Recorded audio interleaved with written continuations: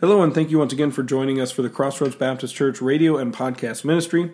We are currently in the study of Christianity 101, a look in depth at the 101st Psalm in our Bible to see what practical applications and what practical teachings it holds for the Christian today. Today we start lesson number 3, which is verse number 2 of Psalm 101. Let's read together and then we'll pray. The Bible says in Psalm 101, verse 2, "I will behave myself wisely in a perfect way. O when wilt thou come unto me? I will walk within my house with a perfect heart." Let's pray. Lord, thank you for this day. Thank you for your word and all that we can learn from it. Help us now as we seek to learn something new, something helpful to our lives. And Lord, help us to obey your word. In Jesus' name we pray. Amen. All right, so verse 2 essentially contains 3 lessons in one. Of course, wise behavior, a desire for God's presence, and then private holiness. For the purpose of our study today, we will simply examine these 3 statements individually. First of all, beginning with, "I will behave myself wisely in a perfect way." Wise behavior, of course, encompasses many things. But put simply for the Christian, wise behavior is behavior that is directed by and influenced by the Word of God. You don't get any wiser, you don't get any more full of wisdom in your behavior than behaving as the Word of God commands you to. Psalm 119 and verse number 9, the Bible says here, "Wherewithal shall a young man cleanse his way? By taking heed thereto according to thy word." Verse 11 of Psalm 119 says, "Thy word have I hid in my heart, that I might not sin against thee." And then if you were to look with me at Psalm 119 and verse 105, the Bible says here, "Thy word is a lamp unto my feet and a light unto my path." Now, of course, some of these verses are probably pretty well known if you know your Bible, but the problem isn't whether they're well known, it's whether they're well observed, whether they're obeyed in our lives. It doesn't do you any good to memorize Scripture and to know Scripture if you're not going to obey the Scripture. It seems pretty standard knowledge, but it's something we need to be reminded of also often. So we need to walk wisely. We need to behave wisely in a perfect way. The best way to do that is to stay in God's Word and obey God's Word for our direction as of what we should do in every situation. Considering wisdom here, 1 Corinthians chapter 1, verse 20, the Bible says, "Where is the wise? Where is the scribe? Where is the disputer of this world? Hath not God made the foolish the wisdom of this world? For after that in the wisdom of God, the world by wisdom knew not God. It pleased God by the foolishness of preaching to save them that believe.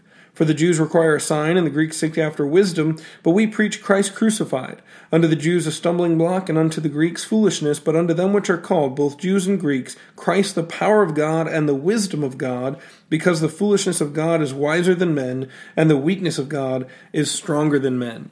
It's important to understand that if we're going to behave ourselves wisely, we need to go off of the wisdom of God for that obedience. We can't just go by what we believe is wise. We got to go by His word and what He says and what He thinks is the best way to go about our behavior. There's a lot of situations you can probably think of in your own life where you were directed in a way of how to behave, and you found out later on that wasn't very wise, but somebody else directed you to behave that way. You used their wisdom to mold your behavior, and sometimes that's not very good, doesn't work out.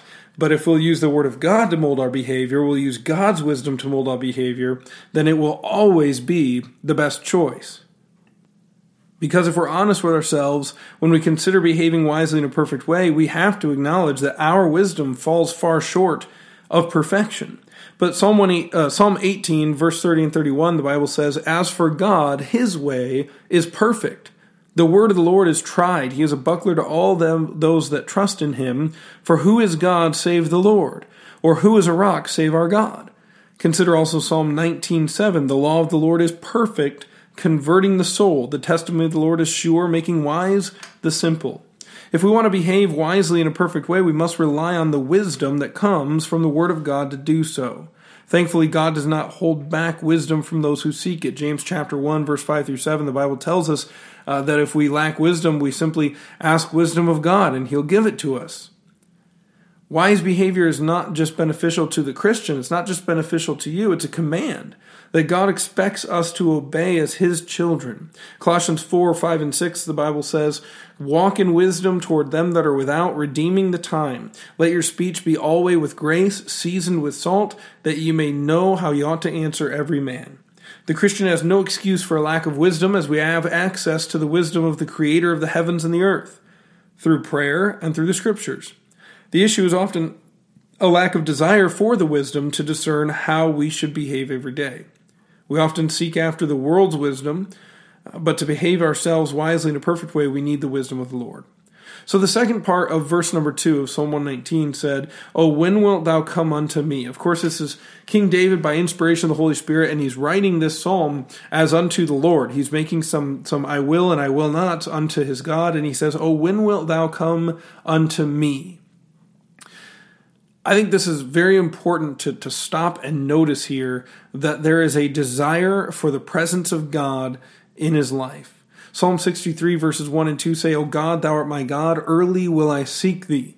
My soul thirsteth for thee, my flesh longeth for thee in a dry and thirsty land where no water is, to see thy power and thy glory, so as I have seen thee in the sanctuary."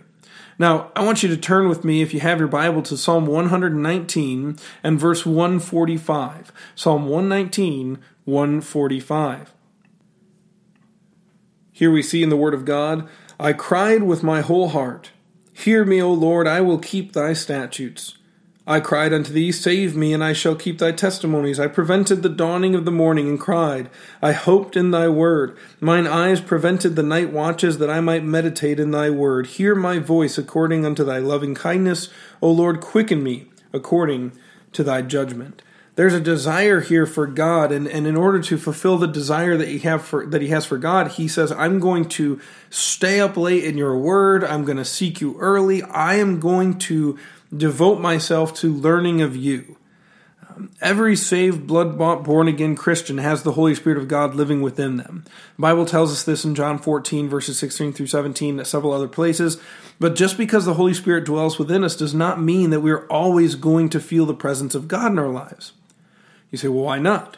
Well, it's simple. Ephesians 4:30 says, "And grieve not the Holy Spirit of God, whereby you are sealed unto the day of redemption." God's Holy Spirit gets locked in a corner of our lives when we don't desire his presence. And his will and his leading, we sin, we grieve him, we numb ourselves to his convicting power over our lives by rejecting his guidance, and eventually, though he is there, though he is in us, we have effectively locked him away so he has no bearing on our hearts anymore. When we desire God's presence in our life, though, we will begin to repent of those things, begin to study the Bible, and beg God exactly what David did in Psalm 119:18, "Open thou mine eyes, that I may behold wondrous things out of thy law." If we desire the presence of God more than the pleasure of sin, God will make his presence known. In James 4, verse 7 and 8, the Bible says, "Submit yourselves therefore to God, resist the devil, and he will flee from you. Draw nigh to God, and he will draw nigh to you. Cleanse your hands, ye sinners, and purify your hearts, ye double-minded." We ought to ask ourselves often, do I truly desire the presence of God in my life? So much so that I am willing to remove any obstacle of sin so that I might draw nigh to him and he to me. Do we have that desire? A lot of people would say real quickly, "Oh yeah, I desire God in my life," but they don't realize that if they don't get rid of the sin, if they don't get rid of the things that prevent them from experiencing that feeling of having that presence of God active in their lives, they say, "Oh well, I don't want God that much. I don't want God so much that I'm going to have to reject other things." But that's the thing. We need to desire God's presence in our lives and in our hearts so much so that it stands above any other priority that we have. The third part of Psalm 119, verse number 2, or Psalm 101, verse number 2, is, "I will walk within my house with a perfect heart." It's one thing to behave ourselves wisely in a perfect way when others can see us. It is another thing entirely to have private holiness in our lives. So often we see people who play the part of Christians so well on Sunday that when the big reveal comes and everybody finds out that he or she ran out on their spouse or was addicted to drugs or was a terrible child to their parents, we almost don't believe it.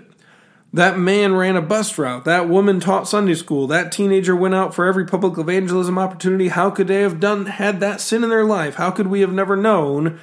Well, there are things that you do, things that you dwell on in your mind, things that you desire in your heart that none of your brothers or sisters in Christ know about. David here states that he isn't just going to behave wisely, he's going to walk within his house, out of the public view, with a perfect heart. This is one of the most difficult commitments found in Psalm 101 because it's often so easy in today's world to hide sin in your home. And it's even easier to hide it in your hearts. Keep in mind, you can sin in your heart without anyone ever finding out.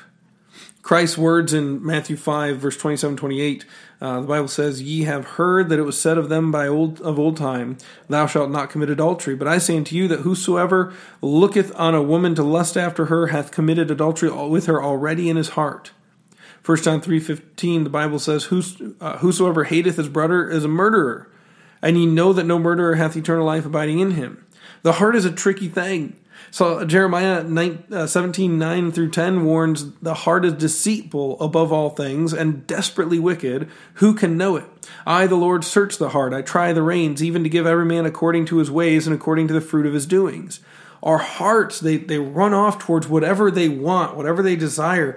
And this fleshly old man within us has a pretty tight hold on our hearts to turn us towards the things that we shouldn't desire and away from the things that we should. And then you think about culture. Our culture today in America is all about following your heart. It's just foolish. It's a horrible idea to just follow your heart. Anybody listening today have any confidence in their feelings? I mean, come on. If you're going to be honest with yourself, you can feel so happy one day and so sad the next. You can be so excited about one thing, and then when it comes up, you're dreading it. Your feelings are a roller coaster. Your heart is a roller coaster. Anybody who's ever dated as a young person can know, oh, I was sure that I was going to marry that girl. I was sure I was going to marry that boy after 1 week, and then after 2 weeks, we were broke up. The heart is a horrible thing to follow. The Bible says it's deceitful and wicked. We need to not follow our hearts. We need to follow our God. Now, what do we do to help us to have a perfect heart?